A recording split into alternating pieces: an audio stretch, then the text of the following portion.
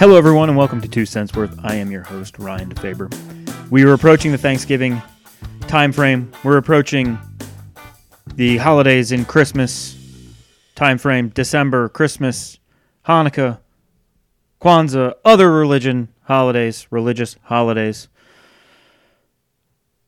We're talking about a certain meal or a certain dish that is served at these holidays for the most part. Why is it served at this?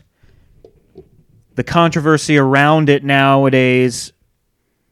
We're talking turkey, people. I'm going to give you my thoughts on it. I'm going to tell you why we have it at Thanksgiving and why I think it's overrated. Let's dive in. If you don't know why we have turkey at Thanksgiving, here are 3+ reasons why we do.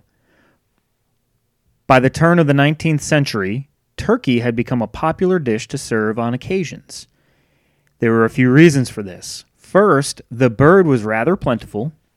One expert estimated that there were at least 10 million turkeys in America at the time of European contact. Second, turkeys on a family farm were almost always available for slaughter. While live cows and hens were useful as long as they were producing milk and eggs, respectfully, turkeys were generally raised only for their meat and thus could be readily killed. Sorry, turkeys. Nature over nurture. Third, a single turkey was usually big enough to feed a family. So there you go. Now, those are 3 reasons on why, it is thought of through these holidays. Here's a further reason.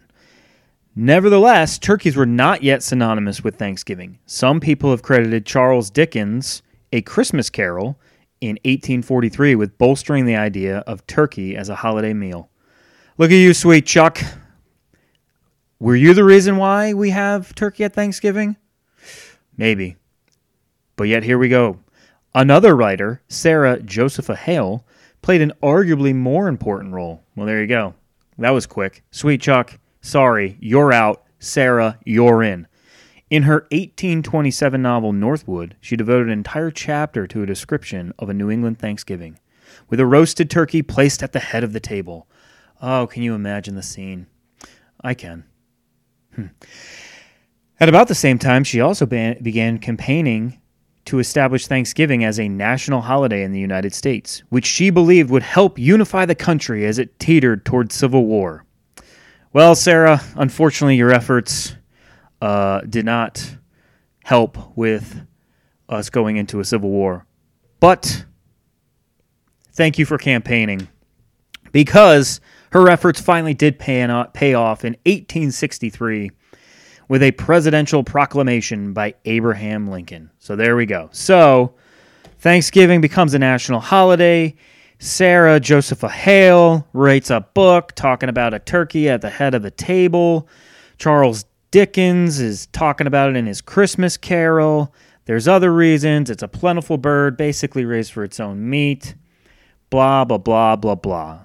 Fast forward, I don't know, how many years is that from? 1827. So fast forward almost 200 years, and we're still eating turkey at Thanksgiving. We're about to have turkey next week at Thanksgiving. I know my in-laws are going to potentially listen to this. They are cooking turkey for Thanksgiving, and I appreciate your efforts. I truly do. I will tell you this. I fry turkeys. I cook turkeys almost every single Thanksgiving. But recently, as I've grown older and wiser, and my palate has realized that, yes, turkey is good for you. It has good protein. It is an overrated meal during the holidays. Are there more flavorful meats to have? Abso-fucking-lutely. Let me tell you something. It didn't dawn on me until a few years ago. My brother Todd, older than me, in his 50s, wiser, maybe, smarter, no. But he came to the house and he cooked us a rib roast. He said, turkey, fuck your turkey. I want a rib roast. Now, I can't remember if this was Thanksgiving, Christmas, Easter. It might have been Christmas. Regardless, my eyes were widened. I had never gone against the establishment like this. My mother, frustrated, Not pleased with the decision. But in the end, wow. Way better than turkey. Let me tell you something. You can cook a turkey. You can make a turkey good. I like turkey from the deli. It's a great meat. Anytime I get subs, turkey is the main guy in the sub purchase. Whether it's a turkey provolone or if it's a club, I want the turkey on there, obviously. For me, from a working out perspective, turkey gives you a good amount of protein. Turkey burgers, delicious. Turkey can be good. But I think it gets hyped up too much. It's like we're looking at this superstar. Let's bring it back to athletics. It's like we're looking at a superstar at the end of its career, but still hyping it up like it's the GOAT, right? Look at LeBron James. Look at Cristiano Ronaldo. The Derek Jeters. As they are fading into retirement or towards the end of their career, we still stand them up like they're the GOAT. That's what we do with turkey. Weird analogy? Maybe. But you get my point. If I have my choice, if I'm the guy leading the charge in the kitchen, which in this household, 99% of our meals are cooked by me. Why? My wife's not a bad cook. She's lazy. Second, I'm a better cook. Love you, honey. She's not lazy. But I wanted to say it because it's funny. Anyways, if I have my choice, I'm going with a rib roast. I'm going with a juicy ham. For whatever reason on why turkey gets so dried out, you have to constantly watch it. The little thing that pops on it doesn't work half the damn time. You're constantly monitoring the internal temperature. Let me tell you something. I don't got time for that. It's Thanksgiving. I'm munching on snacks. I'm boozing. I'm watching football. I want something I know I can stick in the fucking oven.